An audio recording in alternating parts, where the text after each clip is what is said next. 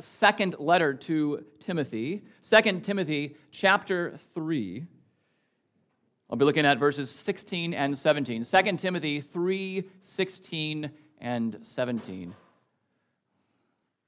Let us pray once again, asking for God's help before we hear God's word read. Our God, your word is truth. Cause us to see the truthfulness of your truth here, the power of your truth, the goodness of your truth, the transformative nature of your truth, that you would be glorified. In Jesus' name we pray. Amen. 2 Timothy 3, 16, 17. All Scripture is breathed out by God and profitable for teaching, for reproof, for correction, and for training in righteousness, that the man of God may be complete, equipped for every good work. Thus far, the reading of God's holy word, and may God add his blessing to the reading of his word. Thanks be to God. You may be seated.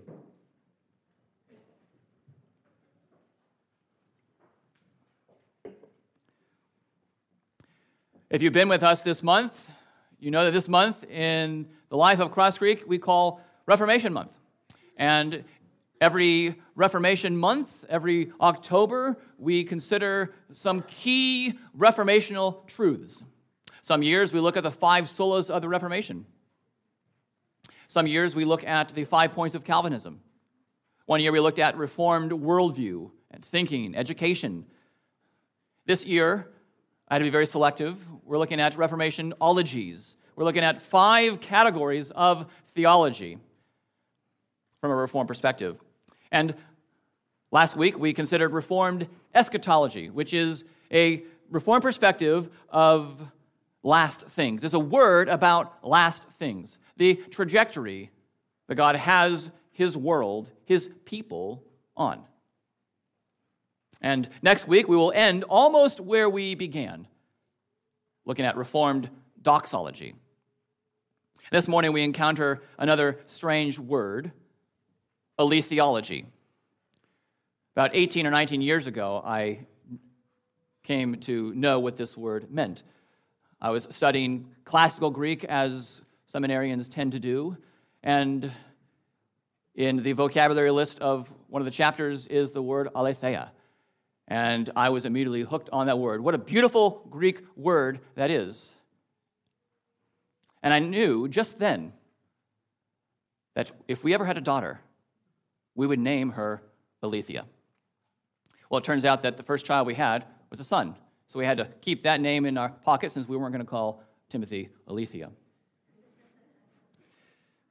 But if you know my daughter, if you know my first daughter Alethea, you know probably what the word means. It means truth. Alethiology is a word about truth. It's an account of truth, which of course is a really big category, so we can't hit all the angles of alethiology. But I can assure you and my daughter that this is not a sermon about her. And there are no other illustrations than the one I just led with about her. Because to do so would be improper, it would be embarrassing, and we really want to focus on truth, capital T, truth.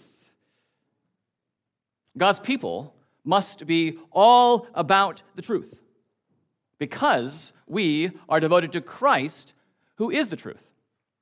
The main point in this sermon is Christians glorify God and enjoy him forever as they grow into maturity on the ground of God's truth. It's a reminder of where we've been. We began this series on Reformationologies with Reformed teleology, why we exist, why everyone and everything exists.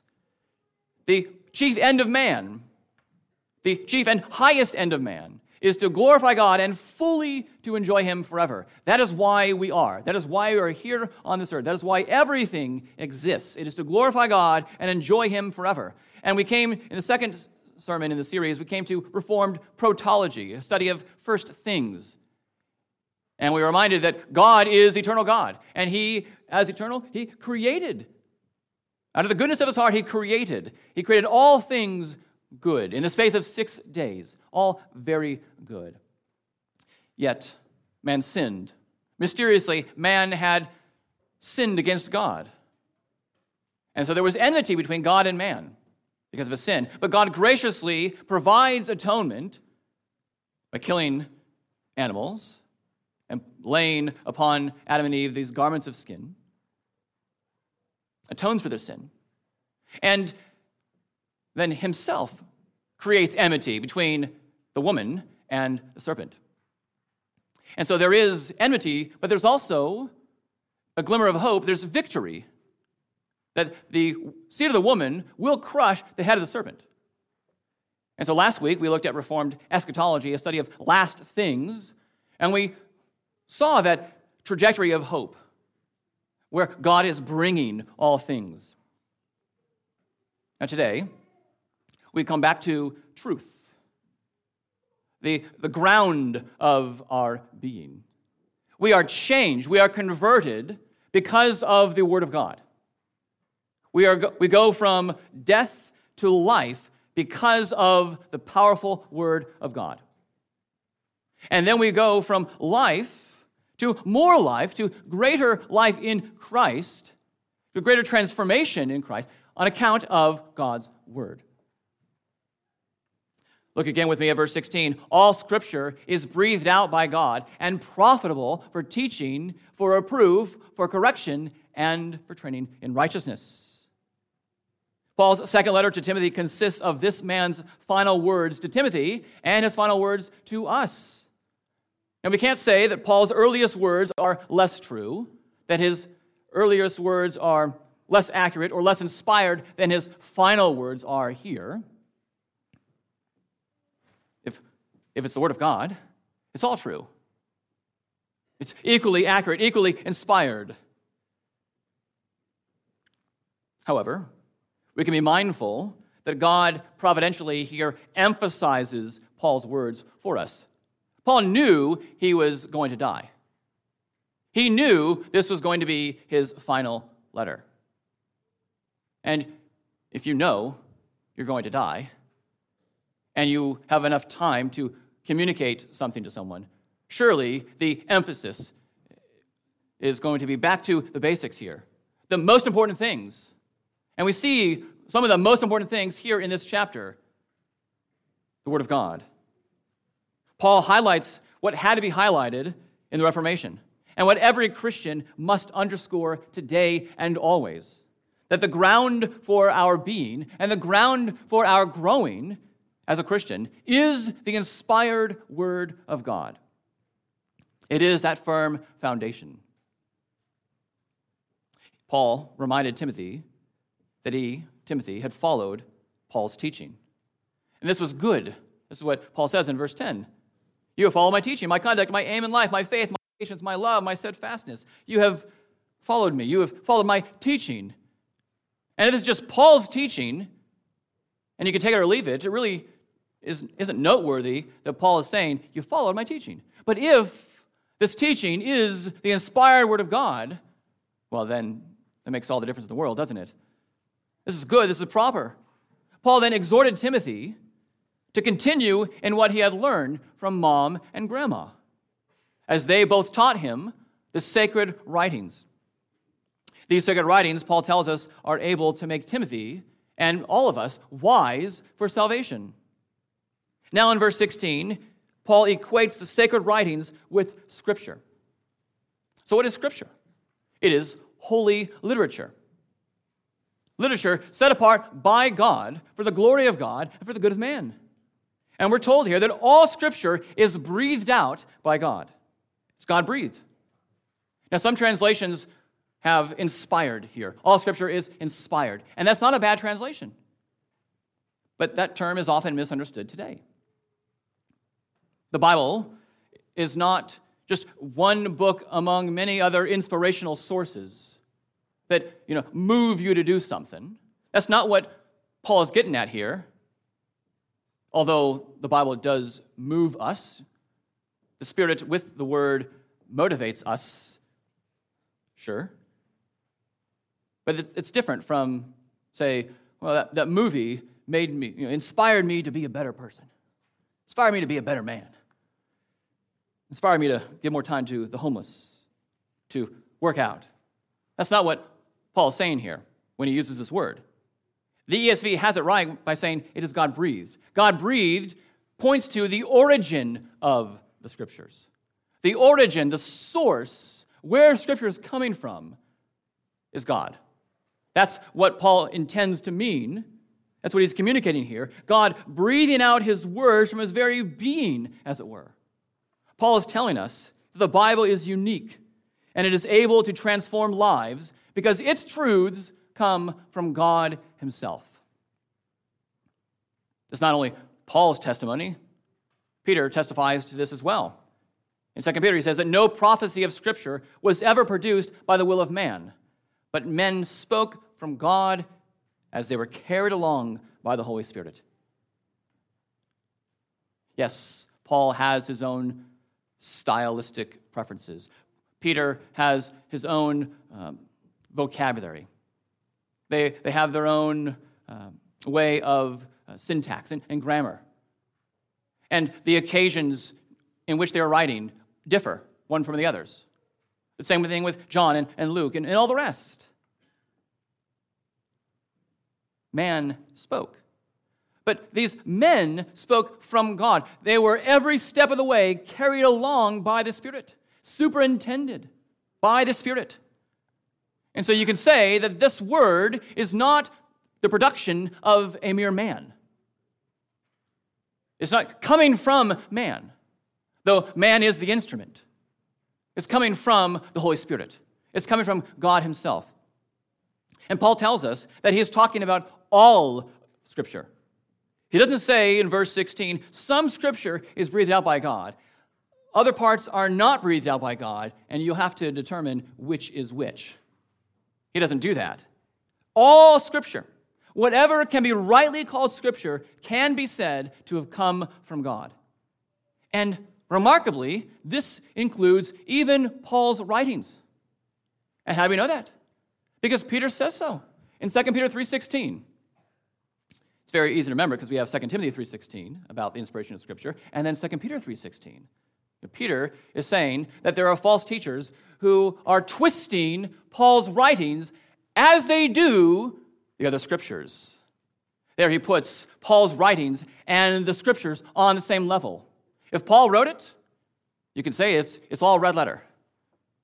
Sadly, many in the past and today will say, well, that's Paul's writing. That wasn't Jesus' writing. They come from the same.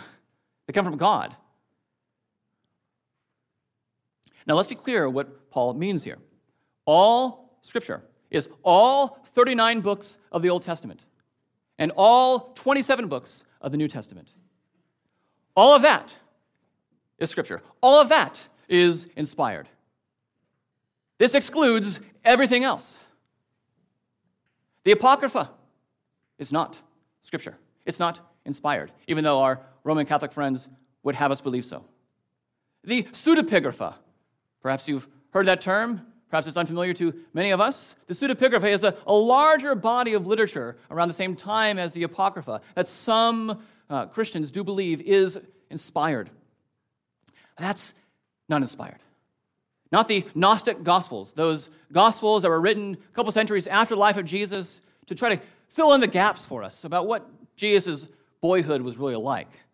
And you get talking crosses and you get strange things like you have to be, if you're a woman, you have to become a man to be saved. It's just wild stuff. Those are not Scripture. Those are not inspired. Not the TV series The Chosen. Not the book Jesus Calling. Not your Bernstein Bears. And I pull that out because I've heard that there was a minister years ago, not here, who gave a message to his congregation that was inspired by the Bernstein Bears. Hey, I love the Bernstein Bears just like everyone else does. It's not Scripture, not inspired. Calvin's Institutes, not inspired. As great as they are, as useful as they are. And if you call yourself a Calvinist, go ahead and read those books, 4 books of the Institutes. Beautiful stuff, but not inspired. Herman Bavinck's 4 volumes of Reformed Dogmatics. Wonderful stuff. And you should read them.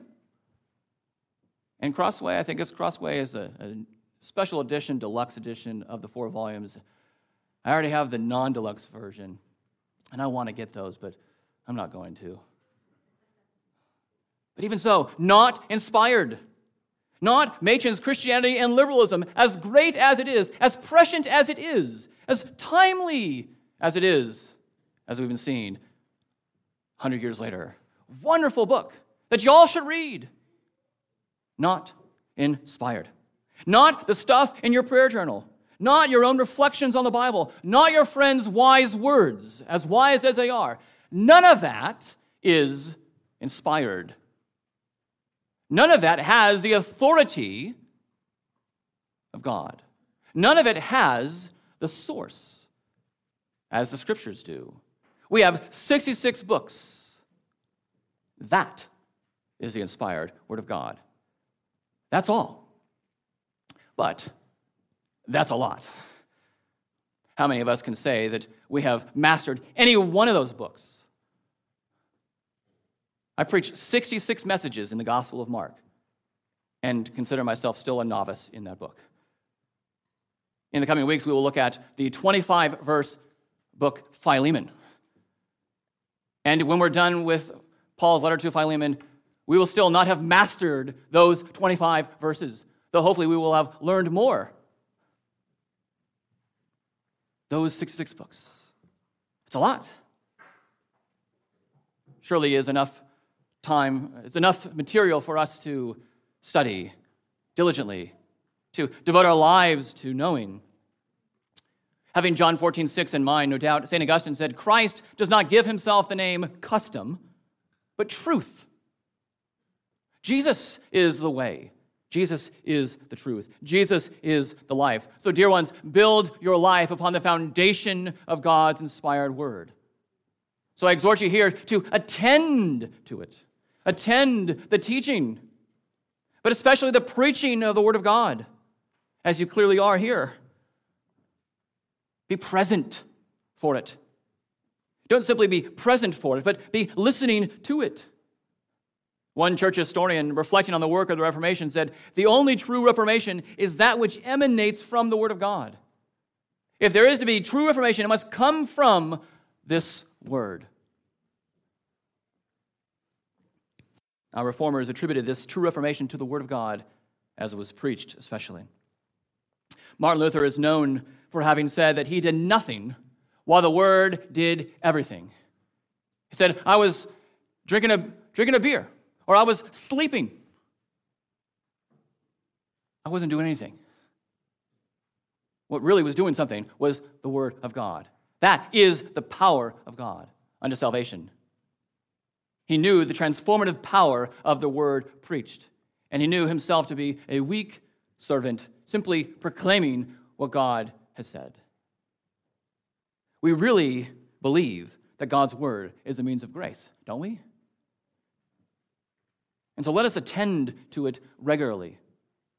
Let us avail ourselves of those opportunities where God's word is being taught, where God's word is being preached. Let's go to those midweek studies if we can. Let's go to Sunday school. Let's go to ABF. ABF starts probably later than your work starts. So get up. Go to ABF. Get up. Take your kids to Sunday school. Get up. Take them to the prayer gathering before Sunday school starts. And pray that as you hear the word of God taught and preached that day, that it would take root in your heart. Attend worship as you are here. And sometimes we have evening worship, first, third, and fifth Sundays. Attend evening worship. It is for God's glory. It is for your good. Attend to it. Be present. Be listening to what God's word has to say. Don't just attend, but also ask. Ask yourself, what does God's word say? Is that the impulse that you have when you have any questions? Is it, I wonder what God's word says? Perhaps it's, well, I wonder what Ben Shapiro has to say. I wonder what Matt Walsh has to say. I wonder what Jordan Peterson has to say, what insight he has. And there's nothing wrong with watching or listening to those guys. And others, Elizabeth Stuckey, if she's got great content, and other women. Nothing wrong about wondering what they have to say about a matter. But what's your impulse? Shouldn't it be, I wonder what Jesus has to say? Do you believe that God has given you all things that pertain to life and godliness here in this word, as Peter tells us he has? If you do believe that, then you will come to it, ready to learn, ready to hear what God's word has to say about every single topic. No, it's not an instruction manual on how to fix a car, how to fix your fridge. But it gives you everything you need to live in a manner worthy of the calling to which you've been called. And so ask yourself, what does God's word say? Sometimes you go to a doctor and he knocks just below your knee and your legs shoot up in response. At least they're supposed to, right? Well, as sin knocks us down, as suffering strikes us, as questions arise, our spirit should naturally shoot up and inquire of God. What does God's word say? I want to know what my Savior, what my Lord, what my God, my Creator has said to me about this subject.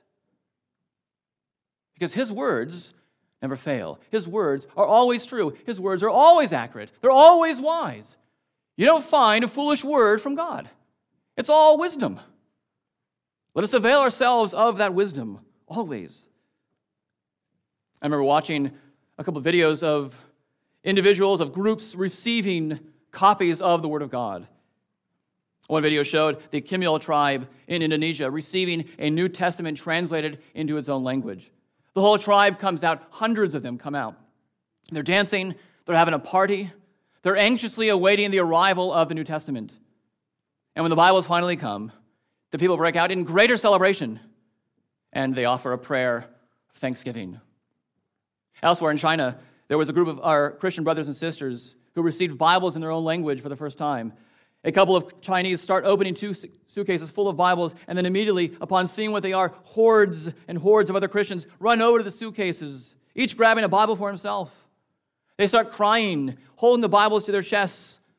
One Chinese woman says, with tears of joy streaming down her face, "This is what we needed the most. This is what we needed the most. Of all things that we need, this is the most needed thing, the Word of God." How do we act when we know that one of our loved ones who is dying gives us a communication, writes us a letter, sends us a voicemail? What do we do with that communication? What do we do with that message? Do we read the letter and say, that's a nice letter, and throw it away? No. We hold on to that communication, don't we? We keep that person's number in our contact list. We don't delete it from our phones. We hear that voice message and replay it over and over because those are the words of our dear loved one, or spouse, or child, friend, parent. We hold on to those messages, don't we? And we replay them. These are sweet words from our loved one. We don't want those words to go away. We want to hide those words, keep them close to us. How much more so shall we approach the Word of God? These 66 books as divine communication, as expressions of God's great love for you. He didn't have to communicate to you, but by grace He has. And these are not just words of a beloved who has died and is no more. These are words from Christ Himself, who did die and died for you, that you might have life in His name. And He continues to speak to you because He is risen from the dead, and He speaks to you now through His Spirit-inspired word. Will you listen? Will you attend to it regularly? Do we build our lives on the solid rock of truth? And so the man's house is built on the foundation of the Word, but how does it happen? Paul tells us that God's Word is truth. It is breathed out by God, but for what? For what profit? There is, in verse 16, a fourfold prophet, which details the four means on which our lives are to be built. Thomas Ephraim Peck, the 19th century American Presbyterian pastor, says there are two things necessary to faith in a world like this, full of unbelief. One is that we be taught what to believe, and the other, that we be warned against error and be furnished with the means of refuting it. And the Scriptures fulfill both these conditions. We see these two things expressed here in these four means, this fourfold prophet, which I already prayed in the pastoral prayer, if you caught on. The first is that God's word is God-breathed, is profitable for teaching. This refers to the content, the Holy Spirit content of the Scriptures, the standard of what we are to think, of what we are to say, of what we are to believe, of what we are to do. Romans 15:4, Paul says, whatever was written in the past was written for our instruction. Everything in the Old Testament was written for our instruction. Everything in the Old Testament was written for our being taught. God wanted to teach us many things about himself, about you, about his grace, about his plan of redemption, about how to live. The Shorter Catechism, question 3, asks, what do the Scriptures principally teach? What are the Scriptures all about? But you notice in that question, the assumption is the Scriptures teach something. They principally teach you something. And the twofold answer is what we are to believe concerning God and what duty God requires of man. Fundamentally, the Bible teaches us what we are to think about him, what we are to put our trust in, and how we are to live our lives.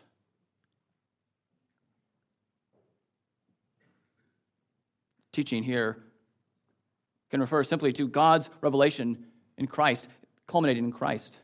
And remember Christ's commission, the Great Commission. Go. All authority has been given to Christ. So go, therefore, baptize the nations, disciple the nations, and teach them not the highlights of Jesus' ministry, not simply here's how you get saved, and here's how you can be rescued from the evils of the world and your own flesh, but teach them all that I have commanded you, everything, which is all the Bible, because all the Bible, as he tells those men on the road to Emmaus, all the Bible points to him. It's all about him. Everything, Old Testament, New Testament, it's all about Christ. When Christ saw the hungry crowd, the text says he had compassion. And what did that compassion move him to do? It does say that he then fed the thousands. But first, he taught them. Having compassion on the people, he taught them. I know students have a difficult time thinking that that's a compassionate thing for their teachers to teach them. But it is good to know the truth. It is a joy to know things, to live in folly, to not live in darkness, but to know who our God is. What a blessing that is, to no longer be darkened by our own sin, by the enemy.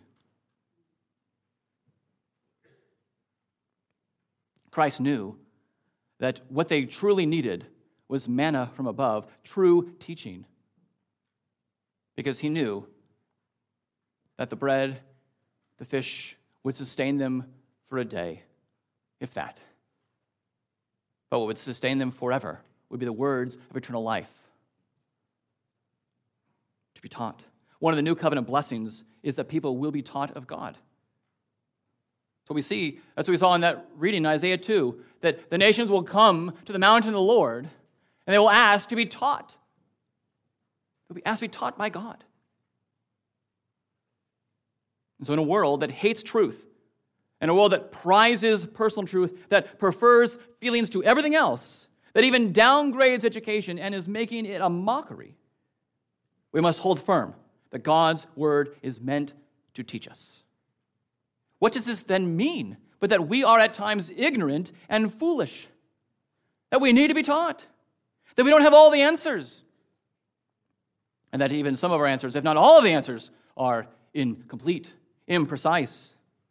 What should this mean then, dear ones? That we must have teachable hearts, humble hearts, malleable hearts, hearts that are able to be shaped by the potter.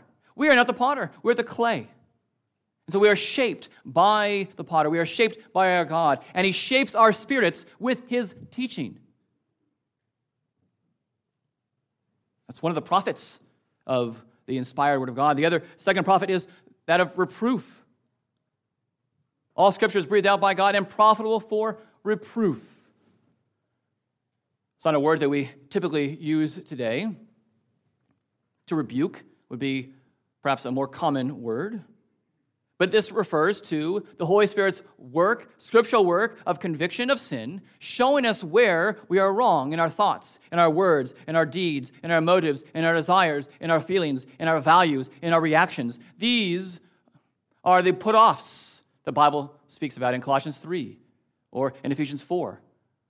Put off these actions, put off these attitudes, put off these words, put off these motives. The Holy Spirit uses the Bible to convict us and to motivate us to repent and to seek godly change. God, through his word, says, you are a sinner. You need to think differently. You need to act differently. You need to feel differently. You need to be motivated by something other than what you're motivated by. You are a sinner. And so for those of us who think that we've got it all under control, this is a blow to our pride. And for those of us who think that our traditions will suffice, whatever those traditions are, this is a knock against our well-worn ways. Just because we've always done it a certain way does not mean we should have begun it that way. Nor does it mean that we should keep doing it that way. The profit of reproof is only profitable for us who are reprovable, for us who are willing to be reproved, for us who are willing to be rebuked. All Scripture is breathed out by God and profitable for teaching, for reproof, and for correction. This refers to the Holy Spirit pointing us in the right direction by correcting our sinful attitudes, our sinful thoughts, our motives, our feelings, our actions, our speech, our behavior. The Holy Spirit uses Scripture to restore us, to improve us in our walk with Christ, to set things right.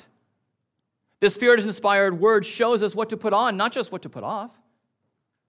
God doesn't leave us rebuked, but then shepherdless on how to return. He doesn't rebuke us for our gossip and leave our speech up to ourselves. He exhorts us to the truth. He doesn't tell us simply not to steal. He tells us to work hard. He tells us to put off theft, but to put on hard work such that you even have enough to give to others. Again, for those of us who think that we have it all together, these words strike against our sensibilities. But that's okay, isn't it? It ought to be okay. To say it's not okay is to say that we've fully arrived. We don't need to be taught. We don't need to be reproved. We don't need to be corrected. We're happy where we're at. We've reached the pinnacle of knowledge, which means your heart has probably reached the pinnacle of hubris. A proud heart. It should be okay, because we are really just a bunch of redeemed sinners trying to be more like Christ, trying to love him more purely, trying to love others more lawfully as well. And so all Scripture is breathed out by God and profitable for teaching, for reproof, for correction, and for training in righteousness. This fourth prophet refers to the Holy Spirit's scriptural work in our lives to develop new patterns of living. God uses the Bible to help us develop strength in weak areas. He uses the Bible to instill in us responsible, righteous living and discipline. Now, in lifting weights, we cannot think that we will be, as the kids say, swole by doing some heavy lifting once or twice. Otherwise, we would all be swole, wouldn't we? We'd all be very muscular, just lifting a few weights a couple times. I know I would be. It sure would be nice to have a six-pack of abs again, and at the same time hold on to that corn dog in one hand and Laffy Taffy in the other. But this is not how God has designed our bodies to respond to food like that. Good things take time. We are made to do hard things, as the Peloton commercial tells us. God uses what we call spiritual disciplines to train us more and more to be like Christ. Disciplines like Bible reading, prayer, worship, evangelism, serving, tithing, giving, fasting. All of these are ways that God trains us. Now, if you want to be a godly father, godly husband, godly mother, godly wife, godly anything, what do? Well, hopefully you read good books about the subject. You read good books on the subject. You listen to sound sermons on the topic. You listen to podcasts that focus on that subject, whatever it is that you want to be. You learn what to do and what not to do based on your own upbringing. You listen to godly men. You ask them to mentor you. You listen to godly women on how to be the kind of person that Christ urges you to be. And you learn from your mistakes. And you actually be a father. You actually be a mother. You be a husband. You be a wife. You get that on-the-job training. That training that you don't get until you're on the job. There's quite a bit of stuff you can learn through, say, the Proverbs, through the Bible, about how to be a father, a husband, a mother, a wife, a child. And yet, God gives us experiences, real life, on-the-job experiences to shape us. And we avail ourselves of those. We learn from our mistakes. This is not a point at which you have fully arrived, but we grow more and more. I recently learned that one of my nephews, some of you met him a few weeks back, wants to get involved in competitive Muay Thai, which is fascinating.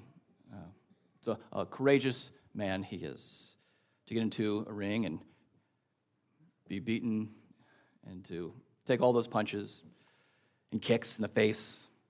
He wants to be a competitive Muay Thai fighter. Now, what does he do? Does he just sit down and think great thoughts about what it is to be a Muay Thai fighter? Well, he probably does think great thoughts about what it would be to be competitive in that field. But when he and his wife were staying at our place for a week, if he wasn't beating on my sons, or if they were beating on him, I'm not sure how it worked. They were tackling him pretty much as whenever they saw him. If he wasn't doing that, he was sitting on a couch, and he pulled out his phone, and he was watching videos of fighters, learning moves, learning what not to do, what to do. He would go to practice 3 times a week. Again, he would have that on-the-job training with my sons, and would even teach them a thing or two. This is what we do when we want to get better at something. We want to be someone better. We want to grow. It's not a passive thing. It is active. The Bible does say, work out your salvation with fear and trembling, knowing that it is God who's working in you to will and to do of his good pleasure. He puts in and we work out. Do we want to be built on the ground of the Word of God? If so, then we will avail ourselves of this fourfold profit of teaching, reproof, correction, and training in righteousness. Let me ask you this. If you had to get rid of one of these 4, what would you get rid of? Or if you had to focus on one of them, you got to keep one, what would be the one you want to keep? I can tell you, for myself, I would love just to keep the teaching one. Just teach me stuff. I want to know things. I love to know things. I love to know God. I love to know myself, to know creation, and on and on. Let me be taught. I imagine many in our own denomination, Presbyterians, we love knowledge. We love to know things. Perhaps that's one that you would want to keep if you had to keep one of them. Imagine the one we want to get removed from the list will probably be reproof. I don't want to be rebuked. I don't want to be told that I've done something wrong. Get that out of here. But God doesn't give us that choice, does he? He says you need all of this. You need to be taught. You need to be reproved. You need to be corrected. You need to be trained. Because you and I are sinners. We are redeemed sinners. But we are not perfect. We will not be perfect this side of heaven. We will not ever get to a point and say, yes, we have made it. There's no more that we need to be taught. There's no more where we need to be reproved or corrected or trained. We have done it. We just need to help others. No, we're never going to get to that point. And so we need to ask ourselves, do we come to the Word of God open to reason, open to wisdom, open to being taught? Do we hear sermons with that same openness? Do we think, I could be wrong. Maybe the pastor's wrong. Maybe I'm wrong. I need to be a good Berean. I need to study the Scriptures to see if these things are so. Do we come to the Word of God open to being rebuked? Do you come to the Word of God? Do you come to the preached Word of God willing to be rebuked? Every single time I come to a text, I have to come with that openness of being taught. I have an idea of what this text means. I'm not unfamiliar with any text of Scripture. But I don't know, I haven't mastered every single text of Scripture. I have to come willing to be taught, willing to be rebuked, willing to be corrected, willing to be trained by it. Do we all come with that attitude? Does pride block the artery of your heart such that Christ's blood does not purify you there? Doesn't cleanse you there? Say, no, that's an area that Christ cannot control me in. He doesn't get to say what he wants to say about that area. About how I live my life, about how I speak, about what I think, about my friendships, about how I handle conflict. Is there any area where you say, that's off limits, Jesus? Well, sure, in our flesh, we act that way all the time, don't we? Because we think our way is the right way. Again, we need to have this attitude of the psalmist in Psalm 141:5. Let a righteous man strike me. It is a kindness. Let him rebuke me. It is oil for my head. Dear ones, do we welcome the strikes of our Savior, the one who was unjustly stricken for us? Do we welcome the oil of the Spirit-anointed one who speaks to us now through his word? Do we come to God's word open to being corrected? Have we lost our way? Are we open to being brought back to the way, to the truth, to the life? Do we come to God's word open to being trained? Does the Spirit convict you of sin? Are you daily being trained in repentance? Now, the children had Martin Luther come and talk with them in the Sunday school hour. And one of the things that Martin Luther was known for doing is nailing the 95 Theses on the castle door in Wittenberg, Germany on October 31st, 1517. And you know what the first thesis, the first pronouncement is in those 95 Theses. It's this. I don't have it word for word, but it's that all of life is one of repentance. It's not we repent once and we're done. Our whole lives are to be lives of repentance, turning away from the world, its allurements, turn away from our flesh's desires, and turning to Christ every single moment of the day. Does the Spirit use our trying afflictions for us that we might yield that peaceful fruit of righteousness? A lot of you are going through hard times. I was talking with a dear saint just before Sunday school hour this morning about her past afflictions and her present trial. It's a hard providence, mysterious. We wonder why. We cry out with her, "How long, O Lord? What more will you give her? How many more afflictions will you send her way?" But God sends these her way. God sends these afflictions our way, that we might be more like Christ, that we might lean upon his word, that we might entrust ourselves to his presence and his goodness, his sovereignty, his kindness, his mercy. It's new every morning. Now, verse 17 says that the man of God may be complete, equipped for every good work. So whenever we talk about means, the means are for an end. They're for a goal. They're for a destination. A vehicle on the road is not the destination. I hope not, anyways. The roads on the street are not the destination. GPS says you have reached your destination once you have gotten to where you are headed. So what's not the goal? These means are not the goal. These are means to an end. They're not the end itself. Teaching itself is not the goal. Otherwise, you would just accumulate knowledge. But what does the Bible say? If you just accumulate knowledge, knowledge puffs up. You can have all the knowledge of the world, but lack love, and you are nothing. Teaching itself is not the goal. Reproof itself is not the goal. Just let me be reproved, God, for the sake of being reproved. No. Lest we be brought to a place of utter despair. But we are reminded that our God does not break a bruised reed. Correction itself is not the goal, lest we return to the way only for a time. Training itself is not the goal, lest we flex our spiritual muscles, scrawny though they may be. What is the goal? We see it here in verse 17. Why are we divinely equipped for every good work?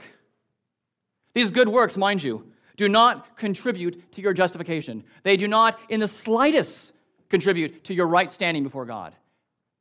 Yet God does not look down the corridors of time and says, wow, look at that. That person is going to do those wonderful things for me. I will let that factor in this calculus of justification. No, every good work, as our confession says, is imperfect at best. They never factor in. There's no future justification in that way. No.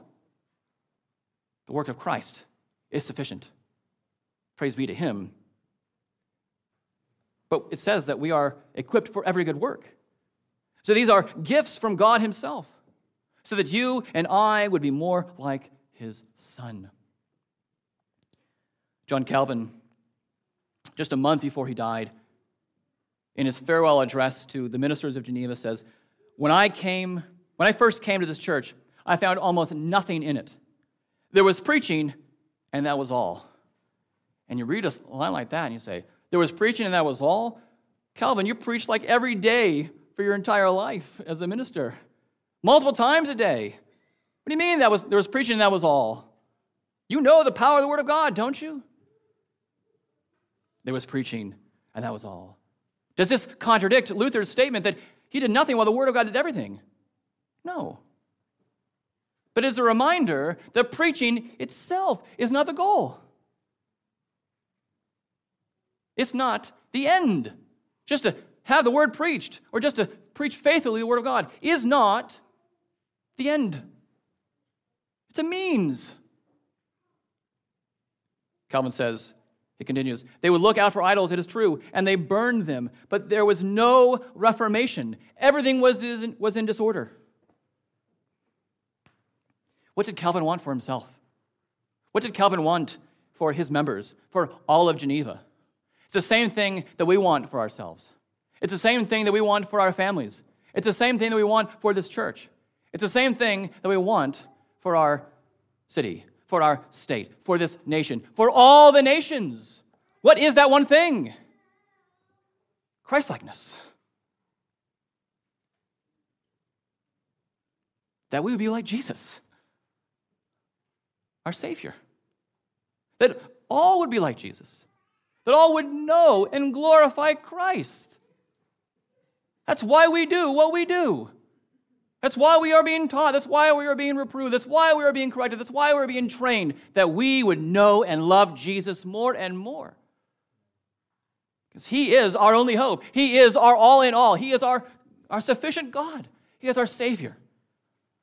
And he has given us his word. Praise be to Christ. Let's pray.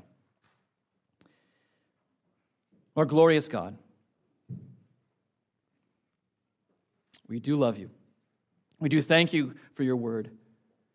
What a means of grace this word is to our spirits. Cause us to avail ourselves of this means regularly, we pray, that we would know Jesus more and love him more. In his name we pray. Amen. I'd like to invite the elders to come on up.